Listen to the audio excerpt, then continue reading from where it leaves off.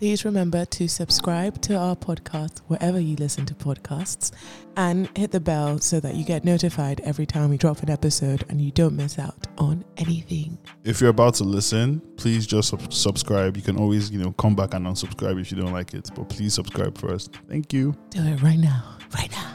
Hit the button. Let's go. Okay. Speaking to the microphone, sexy. Waka waka. Hey. This one's for Africa. That song would fly now. What's that? Would that song fly now? What song? Waka waka.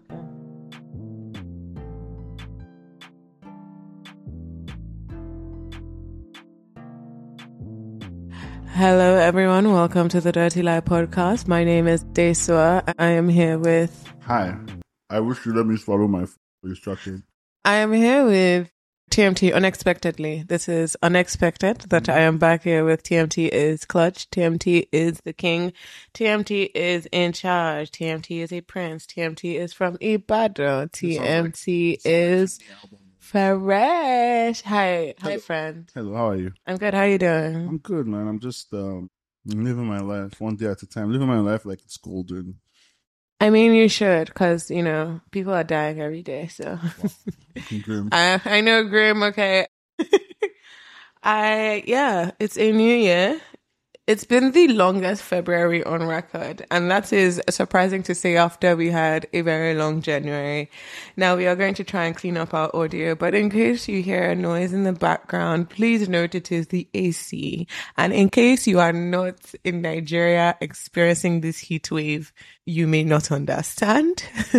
You will never understand. You would never understand what our eyes have seen. Global warming put its foot on our necks. I want to even contribute it like that. Honestly, it's so unfair. It is so unfair that us in the global south will have to pay more than those in the West.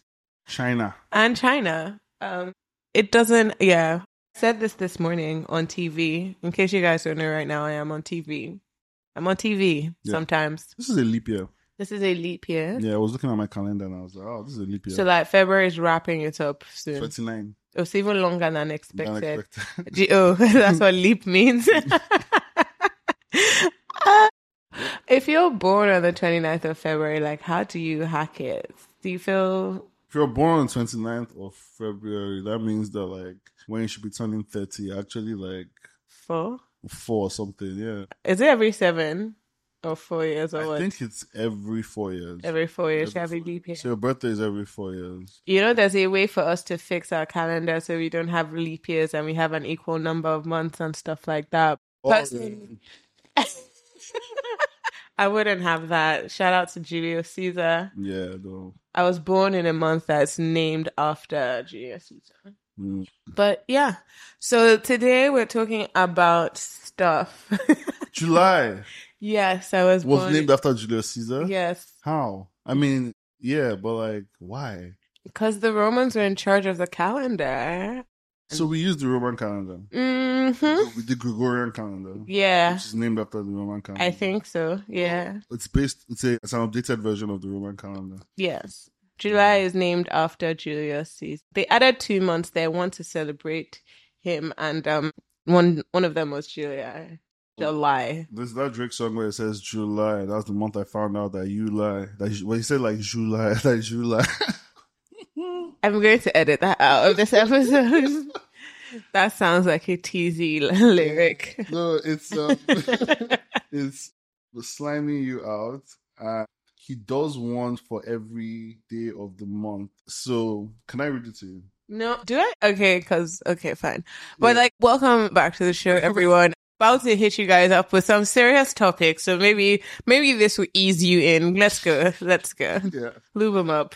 January, you pretend to see life clearly, yearly. February is the time that you put the evil eye and the pride aside for the fantasy of getting married. Very scary. March, you're already second-guessing titles. April, spring is here, and just like spring, you start to spiral.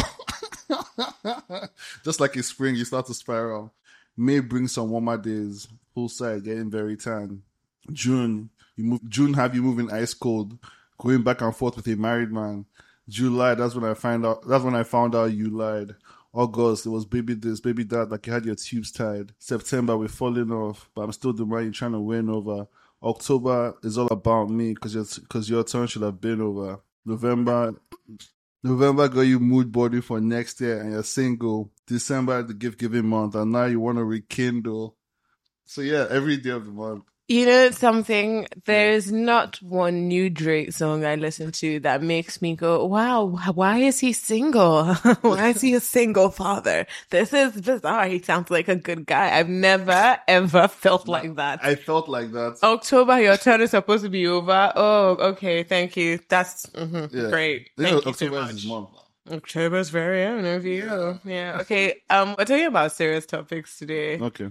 I was just like, why do light stuff? I went on the internet and I promised everyone 2 episodes of the Dirty Light podcast every month. How's that going? You know what? February, based off it being a leap year, you're going to just pretend it's 2. But we're going to get in March.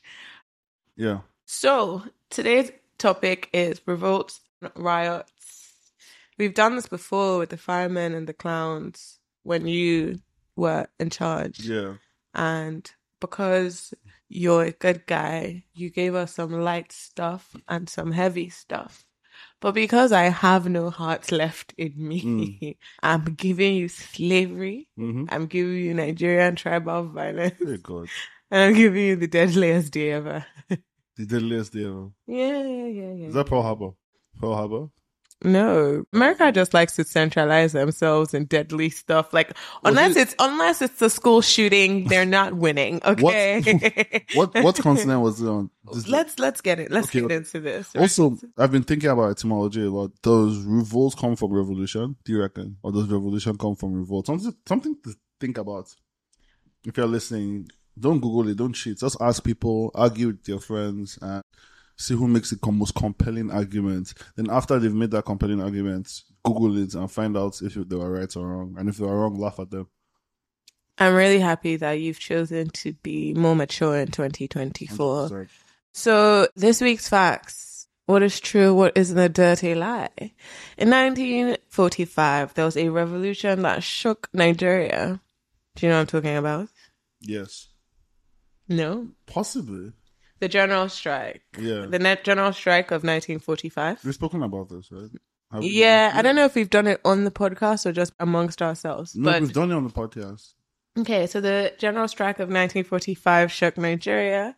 Apart from that, we had a serious riot, the first recorded riots that was prolonged between Igbo and Hausa people in Jos, and it started over the sale of a monkey.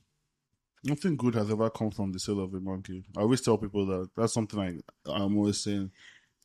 Yeah. That's true of us. One of the first recorded instances of tribal riots between Igbos and Hausa happened of the sale of a monkey. The sale of a monkey. It's racist. That's racist. Yeah. White people can't do this show. What is it? I say white people can't do this show. No. But they also, I don't know, does anyone listen to us who's from the Isle of Caucasus? Yeah, I do. You think we have white listeners? I think 1 or 2. Okay. Yeah. Fantastic. Nice to have you here in Chocolate City. You can't do this show. You can't say the violence erupted between 2 tribes in Nigeria and it was over the sale of a monkey. That's crazy. That will get you done. Finished on. I mean, it might get me done, but thank God I'm an Edo girl. I feel like it's just like a cop-out. I can talk about you, Wazobia people. Yeah. With ease. Yeah. Okay, fact 2. A slave ship called the Little George. Another thing, I find it very interesting that Benin is not considered part of Wazobia because it's I feel like as far as numbers, you guys have numbers, and as far as culture, history, largest empire in West Africa at a point, it's so bizarre that oh, we're not part of Wazobia. Yeah. Someone said that to me recently. Someone was like, "Don't you take insults?" And I was like, let those kids duke it out amongst themselves. Right now it's the Edo State gubernatorial elections in September. You guys also have oil. It's just bizarre. That way what?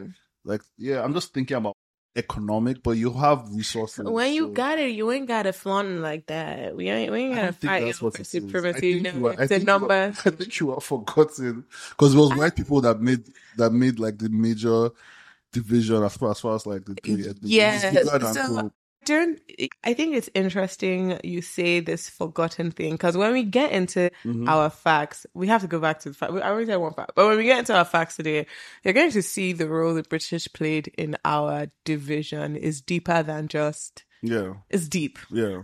Hold on. I need to check. Okay, so fact 2. In 1730, the Little George ship revolt happened when a British ship called Little George left left Nigeria with 96 slaves heading towards North American colony of Rhode Island. And after a few days, the 96 slaves were able to revolt, take the ship back to Africa, run it aground. They tried to get back to Nigeria but couldn't, so they ran it aground in Sierra Leone, went inland and got some of their homies to come out and take out the men who were on the ship, who were still on the ship. Did they drive the ship themselves? Yes. Who taught them how to do that? We're going to go into the story, but in 1730, there were 96 Africans aboard a slave ship heading towards Rhode Island. Where were they leaving from? They were leaving from Nigeria. They're leaving from Lagos. This is the Little George Revolt of 1730. There are 96 people on this ship. About 4 days in, they start a revolt. They are able to overcome the ship. Imagine they were slapping the captain. They were able to overcome the captain and the crew of the ship and turn it back towards Africa. Mm-hmm. And they ran it aground in Sierra Leone. And they ran inland, but they didn't run away. They ran inland and got some goonies. Because this ship had taken so much damage from the revolt. Yeah. The ship had taken so much damage from the revolt that the British guys couldn't go back, right? Yeah. So they went inland to get some guys in the interland to come and finish the job. And that's the fact. Obviously, they couldn't go back to Lagos because that's like a port city. That's the fact. They'll get in trouble again. Okay. That's a good one. Okay. They're all good. What's the final one? The final one is La Revolución in Colombia. And it's not La Revolución. The last fact is La Violencia in Colombia, which is South America, was a period of extreme violence. And in Colombia, there was a period of extreme violence. What? Okay, no. That is crazy and just unfathomable. Here is the kicker, right? It started when a prominent Colombian politician and leader of the Liberal Party, Jorge Eleusia Gaitan, was assassinated. Yeah. And his assassination led to the death of 10,000 people in 5 hours. Approximately. Or 5,000 people in 10 hours. Let's check my notes again. But thousands of people died in a couple of hours following the assassination of Jorge Galatón, a Colombian politician and leader of the Liberal Party. He was like an opposition leader. He was assassinated. And the riots that broke out put rioting to shame. In a very short period of time, a lot of people died. Like in the first couple of hours, thousands of people died. Okay. So those are your facts. I think I'm going to say the monkey one is true, only because I just desperately want it to be true. And I mean, it's sad, obviously, but still, monkeys make me laugh. The ship one, I also really want that to be true because I'm just in my head imagining them having overcome the ship and the captain, and they're just dishing out slaps anyhow. Because Lagos people like to slap people. So they're just slapping the captain up and down, saying, I show us how to use this thing. And the captain's like, well, it's called wheel. And then he's slapping, did he tell you what it's called? We ask what it's called. So show us how to use it. How do we go there? What's there? I believe that's Ghana. Let's go there. And they ended up in Sierra Leone. I like that. So I'm already like visualizing that in my head. The Colombia one sounds really tragic. So I don't feel like There's something you would like misrepresent just to win this game? Because obviously you have ethics and morals, and that's why I trust you as a person. Really? So I'm going to go with the monkey one being. Oh no, no, no. Would I I make think up would okay. Would I make up a monkey dispute? yeah. I don't think you would. Like that just seems like why would you do that, Yeah, Issa? You're wading into culturally sensitive waters here. yeah. Or would I make up the number of deaths? Maybe I fudged the numbers up. No, you already admitted to not being sure about the numbers. So I don't think the Okay. numbers are like the. And then did I make up the Little George ship revolt? No, that's not. Little George sounds like a street in Lagos Island, first of all. So I think it's real. I think actually, I think that's the one. I think that's the dirty lie. I think that revolt happened, but you've thrown some locations around and some numbers. You've cooked the books in a sense. So I think it's that one. Happy New Year. I'm happy that you're starting the year off on the right path because, yes, you did win. I did cook the books because they were not Nigerian per se. See? The slave captives were not Nigerian per se. There were 96 enslaved people on the Little George ship. That did happen. Was it But, Haiti? huh? Was it Haiti? No, it was the Gulf of Guinea. Okay. It's been, from what I can tell, it's a little bit unclear where the captives were from. They could have been Nigerian, Ghanaian, Sierra Leonean. It's kind of unclear. They're definitely Nigerian. Only Nigerians are annoying enough to take over a ship. But then the ship left from the Banana Islands, which is off the coast of Guinea, which is, I believe, modern day Sierra Leone. Banana Islands is crazy. Banana Island, yeah. But we do have a Banana Island. Yeah. So what is so crazy about it? No, I'm feeling like that's crazy. Like, That they named that? Yeah. Racism. Okay, so let's talk about the Little George ship because this revolt took place on a British ship named the Little George in June of 1730. And it is a little known revolt, and it is one of the most successful uprisings of captured Africans on the high seas in history. So it's not, even though it's not very popularly known or very well known, it is one of the most successful revolts ever. So the revolt happened 5 days after the ship had sailed off the coast of Guinea, and they were trying to bring slaves from West Africa to the British North American colony of Rhode Island. Fun fact about Rhode Island, I was born there.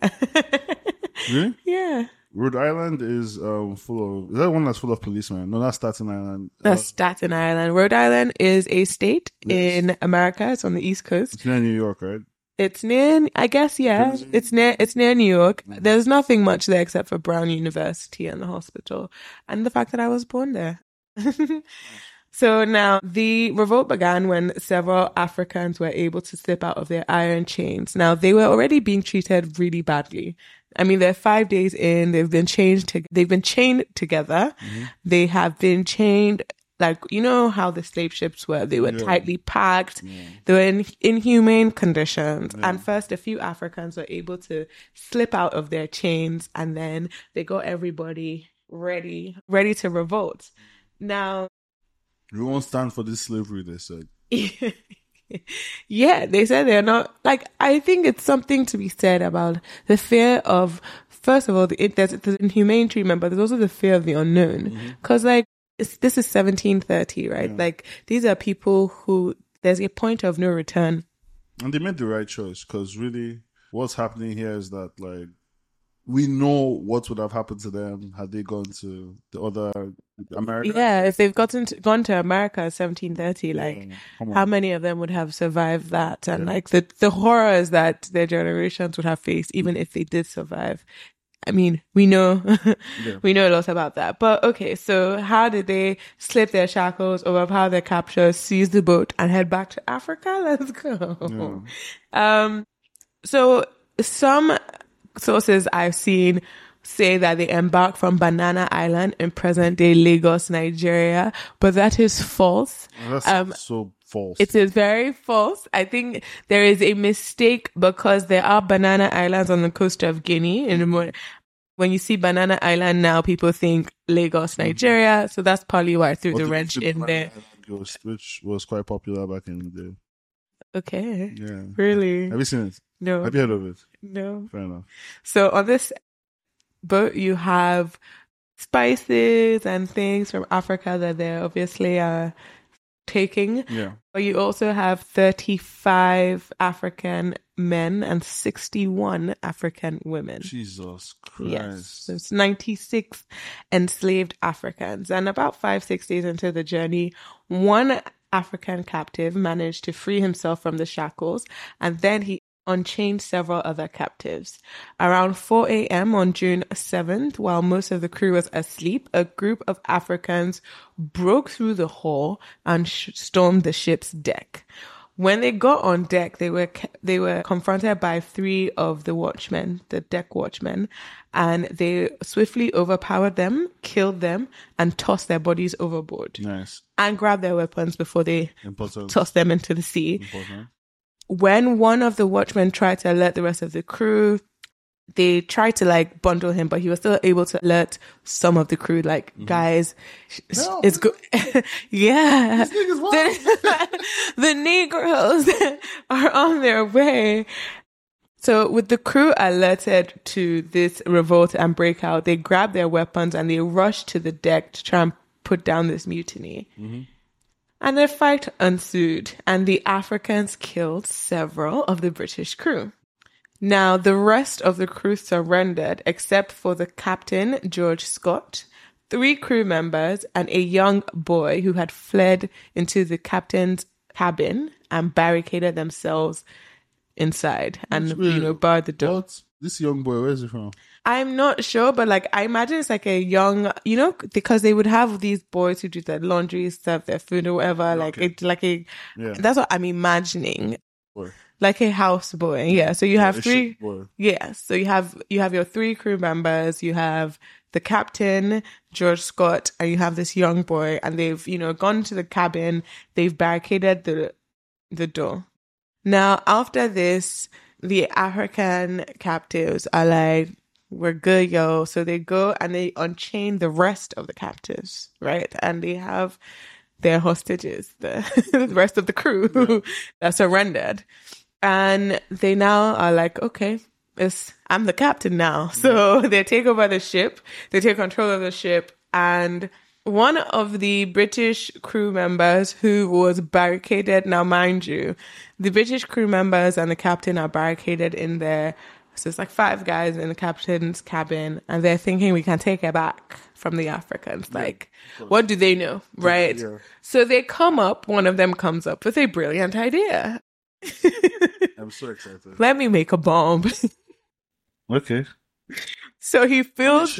yeah. He's like, you know what? They're like, this is do or die.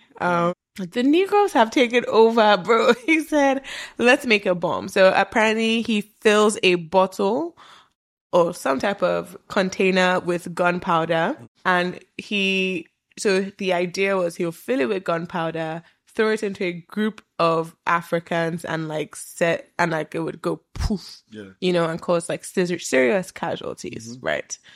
The Africans deflected the bottle and deflected it back to them, and it landed on a keg of gunpowder, causing it to explode, severely damaging the ship. It also caused the doors of the captain's cabin to blow open, gravely injuring the captain, George Scott, and causing a chain of explosions with the fire bomb. Several of the British crew members now use this melee to break loose, grab their weapons, and attack the Africans. But this was a strong group of Negroes because not one of them was injured. I mean, yeah, good.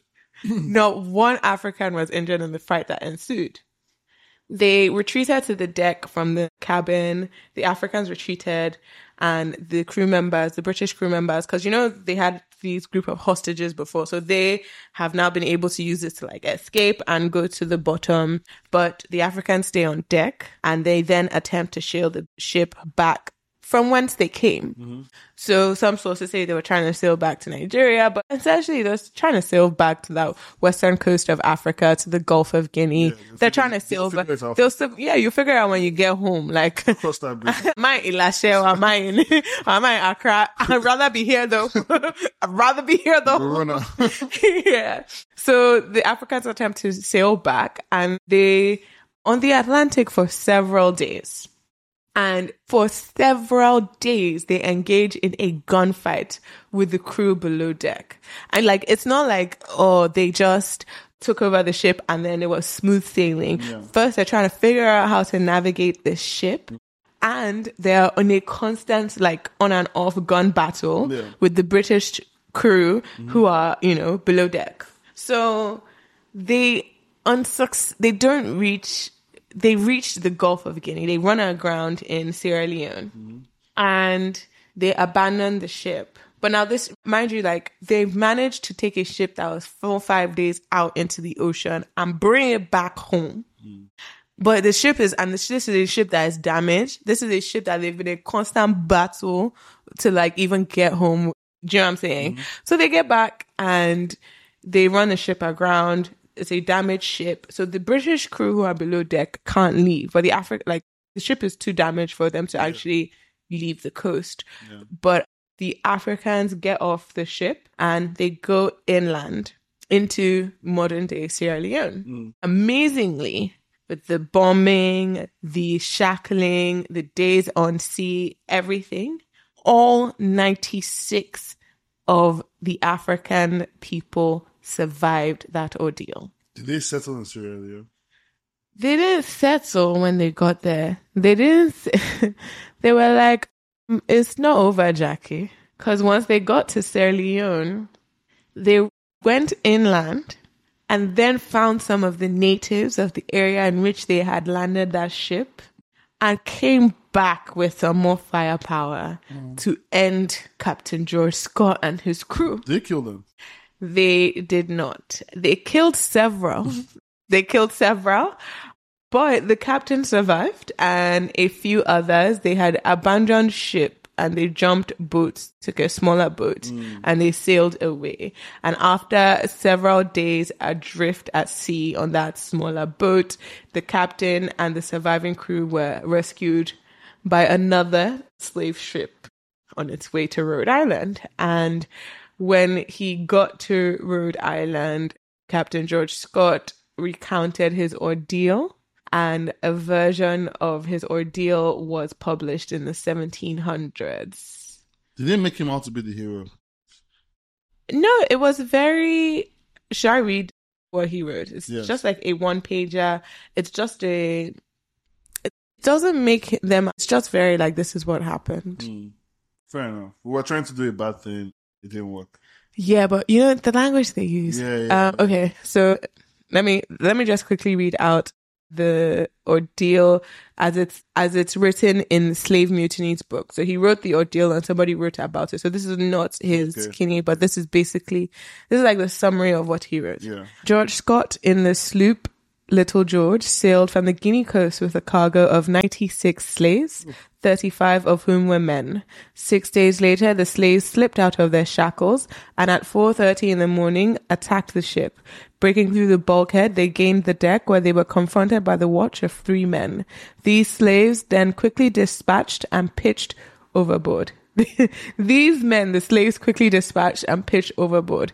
Terrified, the captain, 3 men, and a boy sought refuge in the cabin below, where the slave promptly imprisoned them. One of the sailors attempted to fashion a bomb by filling 2 bottles with gunpowder to be thrown amongst the slaves. The stratagem was thwarted by a Negro who dropped an axe. An axe.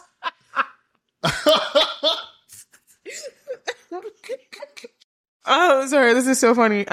This the voice you're reading into is making it funny. This stratagem was thwarted by a Negro who dropped an axe on the bottle just as a sailor lighted the fuse. The explosion set fire to a keg of powder, blew open the cabin door, raised the deck, discharged all except 1 musket, and seriously injured both the captain and the bomb maker. Determined to wipe out the crew, the slaves loaded one of the carriage guns and fired it down the scuttle where the slaves where the sailors were imprisoned. According to the captain, the blast blew the scuttle all to pieces, but no one was injured. For several days, the slaves controlled the ship, while the captain and the remainder of the crew, armed with muskets, defended themselves below. Sometime later, the cabin boy, impelled by hunger, ventured upon deck, whereupon the slaves promptly clapped him in irons. See, I'm hungry, man. Come.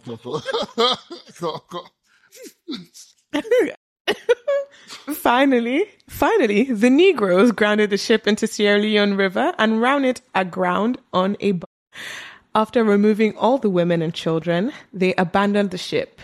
Later, they returned with other natives in an attempt to kill the crew, but the latter successfully defended themselves with firearms. At the first favorable opportunity, the captain and the rest of the crew came upon deck, lowered a boat, and started down the river. Weak from hunger, they were finally rescued after having subsisted for 9 days on raw rice.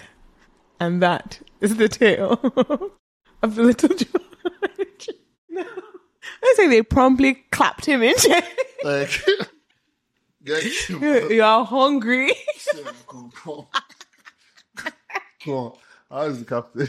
But actually, honestly, don't joke about hunger, because I do think that hunger is one of the scariest things that exists. Because do you know how hungry you have to be for you to be like, you know what, there might be a bunch of previously enslaved Negroes on deck, but I need to eat. Yeah, this is better than this. Like, it's better than this. Raw rice is crazy, bro. For 9 days. Raw rice for 9 days. And you know, British people, do they even really have teeth? Okay.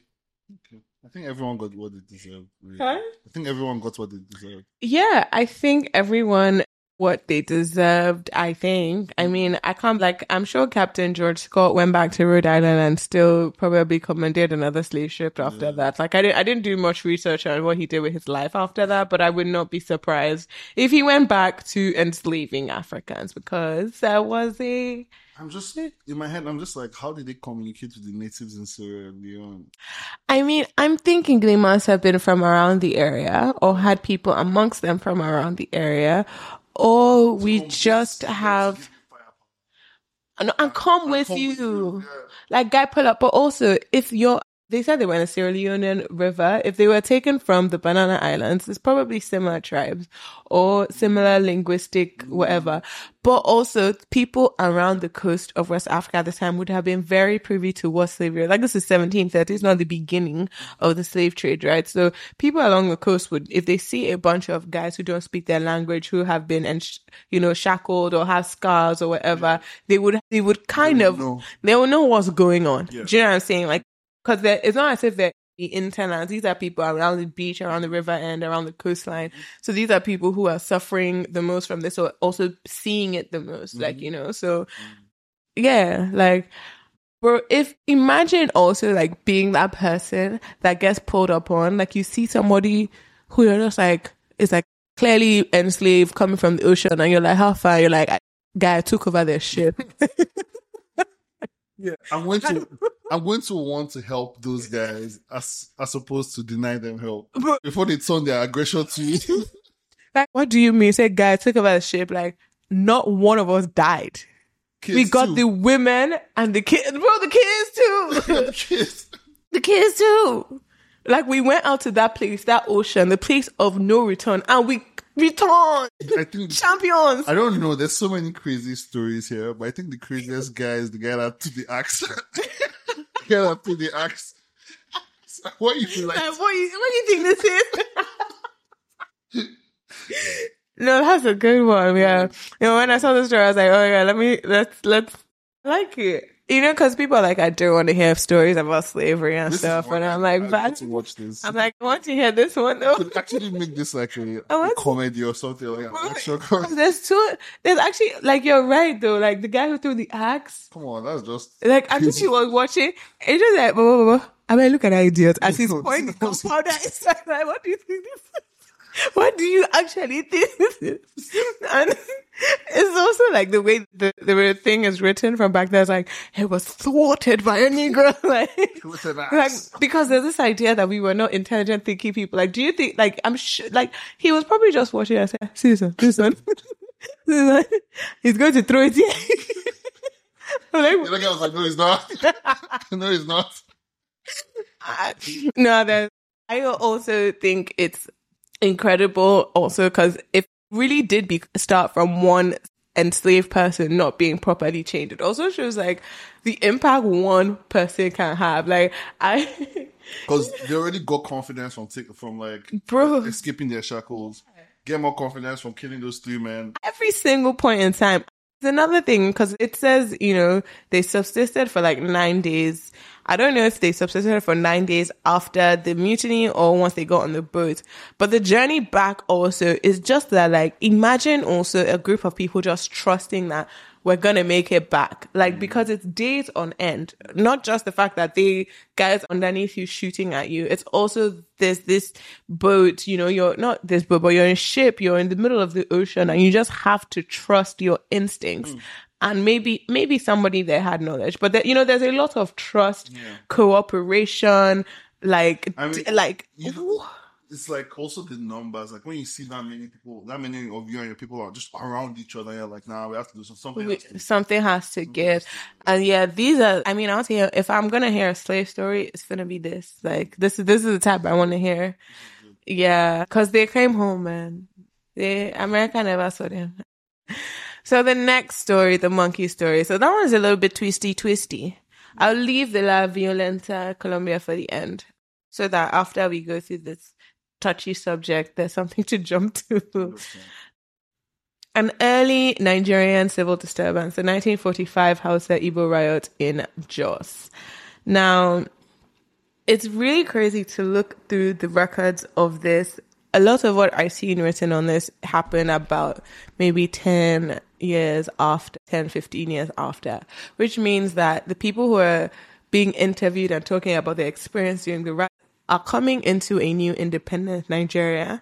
And this is obviously before the Biafra War. This is another like 15 years before the war. Mm-hmm. And so even in their retelling of the story, they're like, yeah, man, that was a crazy thing we did. Like, we all know that was dumb. Like, this can't happen again in this country.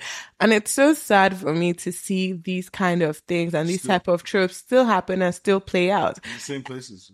Especially it being in the same places. And another thing is that when you look at what led to this, a lot of it is by design. It's very hard to look at the violence in Jos today without connecting it to tin mining by British industrialists. Because it's not that they went there and people weren't mining before, but they were like, we love nature. We're mostly farmers. We have our own indigenous ways of mining tin and copper and that are sustainable, that are not going to completely destroy this region. And the British are like, industrial era. And mind you also, this is a time where preceding this, you have the First World War and you have the Second World War. And the very important things that happen here is that the British were broke. They were broke and they were reliant on our tin, our rubber, our food. And so you have a people who are being put under strain and by design being separated. And all of this it's honestly like a keg. It's like a powder keg. And so this is what happened. So let's talk about what happened in 1945. In October of 1945, the Hausa and the Igbo of the city of Jos fought one another for 2 days, during which at least 2 people were killed, many others injured, considerable property was destroyed or damaged, and Nigerian police and army units had to be brought in from Kaduna to restore order. Later, one man was tried for homicide, yet there is no report by the Nigerian government on the rioting, nor any mention of it in its annual administrative reports, which generally record even minor disturbances. Oh, there's a reason for that. It's coming soon. And yeah, and also the Jos disturbance precedes the Kano disturbance, like the Kano disturbance that's more widely known, by 8 years. And it's probably the first occurrence of extensive intertribal rioting in modern Nigerian history. In this late colonial era, this is probably the first occurrence of this sustained, extensive intertribal rioting. Now, the issues that happen in Jos, there's certain things that we need to think about preceding this, which I've spoken about. One is the wars. First of all, let's start with tin. When tin mining started in Jos, they had an issue with workforce. They did not have enough laborers. They did not have enough miners. And so they were importing miners. This was primarily Yoruba and Hausa people. It was primarily Hausa people. And also Yoruba people were coming in. It was not the locals who were like Tiv and all these like other tribes. Secondly, apart from the tin mining boom, you also had the railway lines. So the railway ended at Jos. It came from Port Harcourt up to Jos and it ended at Jos. With the railway coming in, you then had Igbo people coming in from Port Harcourt, through that region, coming straight into Jos, right, to find work because it was booming. And Jos's economy started to grow beyond just the tin mining because, there's timber, because of the transportation routes, because of the rail line. The city of Jos and Jos itself, the economy was diversifying, it was growing, you had traders coming in. So then you had like large numbers of the Wazobia coming into Jos, right? Mm-hmm. Now, at that same time, around 1930s, 1940s, you have maybe what you call an exodus of, around those 1940s, not even 1940s, you have an exodus of the European miners, the European business owners leaving Jos. This is in the face of World War II just coming to an end. There's a lot of agitation for independence. Industries are shifting, and you have an exodus of European miners. And it was interpreted by local people to mean the removal of colonial administration, which would mean the reestablishment of their own traditional autonomy. But that meant like the actual locals, first of all, the actual village people thought, okay, if the Europeans are leaving, it's our turn to get our own thing back. But at the same time, you had elders and religious leaders amongst these other communities that have come, particularly the Hausa, who had been established there for the longest and had their own townships.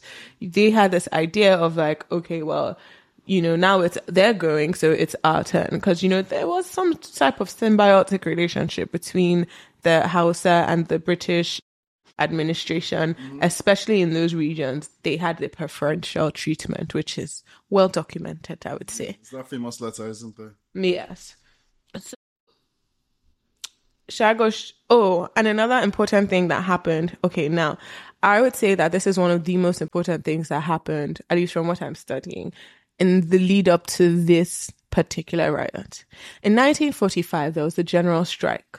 The general strike was seen as watershed moment for Nigeria's independence movement. It's seen as one of the things that helped agitate towards us actually becoming independent from the British. It was a union strike. It was a workers' strike. It was a national strike. I believe it went on from June to October. It was quite prolonged. And in this strike, it was mostly people who worked in like the clerks in the British offices were asking for better pay. So you have people who are working as like clerks and businessmen, and the unions who are asking for better pay, people who work on the trains. They essentially brought the colonial administration to a halt. Two things about that now. One thing is that Nnamdi Azikiwe and the NCNC were seen as being leaders of this general strike. Another thing is that primarily in Jos, in the colonial offices, the people who were the clerks, the people who were the educated or like the higher level, the people who were striking were Igbo. So a lot of people who were working on the trains, etc., also went on strike. This meant that there was a hunger problem in Jos. There was a slowing down of business problem in Jos.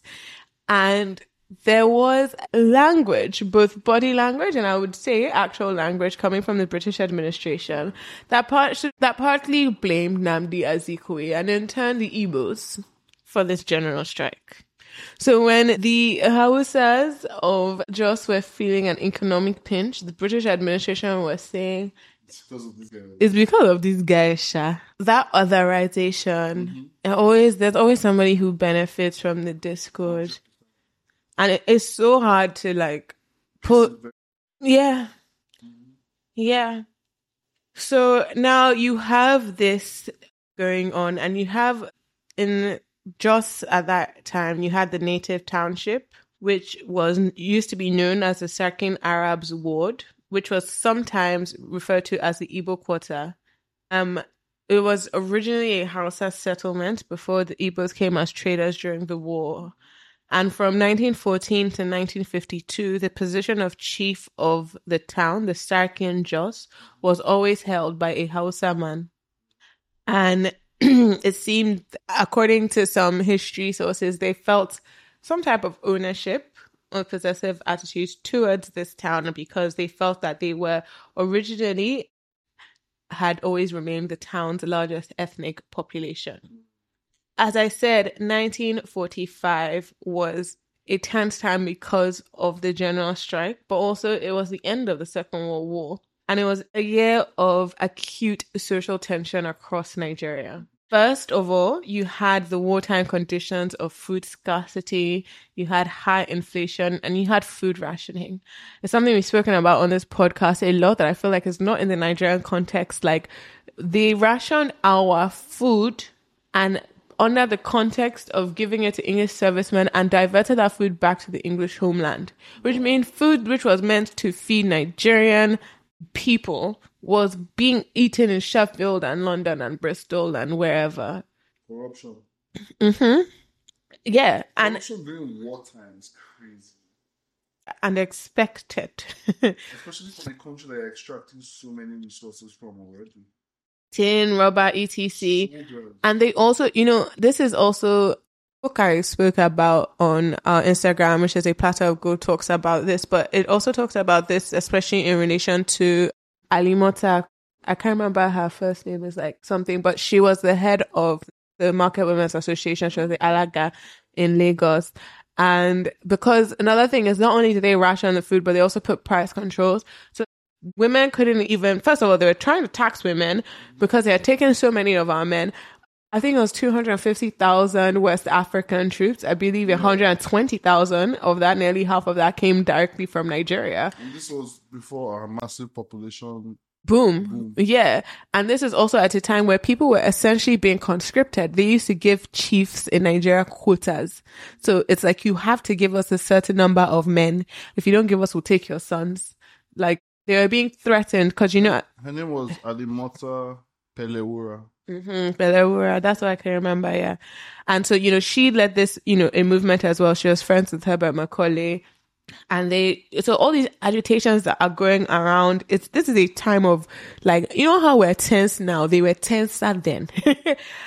And beyond that, there was also this issue of, like, ex-servicemen were coming back and they were badly treated. They expected that they would get some type of economic assistance or financial assistance, but we just had, again, 120,000 of the British West African troops were Nigerian. Yep. So you have thousands, hundreds of thousands of men coming back. And I believe none of them were made officers. Yeah. After the war that we had our first officer, I can't remember his name, but during the war, there were no West African officers. They were all soldier privates. So it was actually just really bad. Like, all this resentment from the way they were treated was actually what led to push for independence. Yes. Yeah.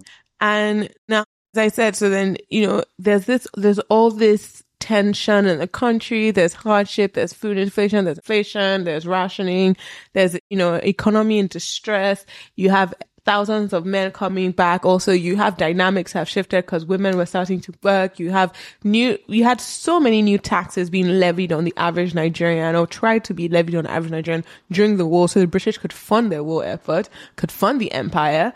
And then you now also have this strike that happens in June of 1945, and Jos is in the hinterland. So a lot of supplies that they relied on had to come by rail. But with the strike, the rail wasn't working. So even this rationing got even more extreme in an area like Jos. So there is a lot of tension on ground, right? And this leads us to what's what's going on. According to some sources, few Northerners joined the strike, but largely because very few of them were employed in the occupations involved. And so from that point of view, it didn't serve them. They weren't included in it. And it was seen as, for some people, it was seen as being brought about by Southerners, and more specifically by the Igbo, Nnamdi Azikiwe, and the NCNC. And at this point in time, Nnamdi Azikiwe's influence was actually growing across the country, and he was doing it. He had done a northern tour, and, especially because of the strike, he had, mobilized in the north, and he was doing a tour of the north with other leaders of the NCNC to raise funds and arouse popular opposition of the Richards Constitution, which is the constitution that was introduced in March of that year. So he was also gaining, support and a name for himself.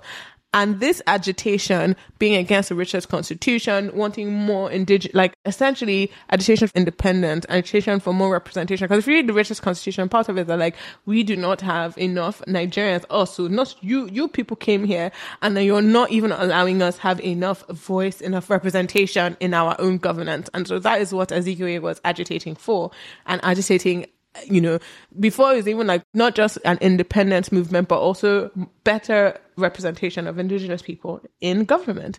And the British did not like this, obviously, because what do you mean you want more power? What do you mean you're going to the remote areas of the north to get funds and rally support? What do you mean? We separated you guys for a reason. We don't even give you the same type of jobs. We don't give you access to the same type of education. We don't give you the same type of system. Where are you learning all of this from? So what makes you think you can come here and be buddy-buddy with each other? No. What university did Nnamdi Azikiwe? You have to check that.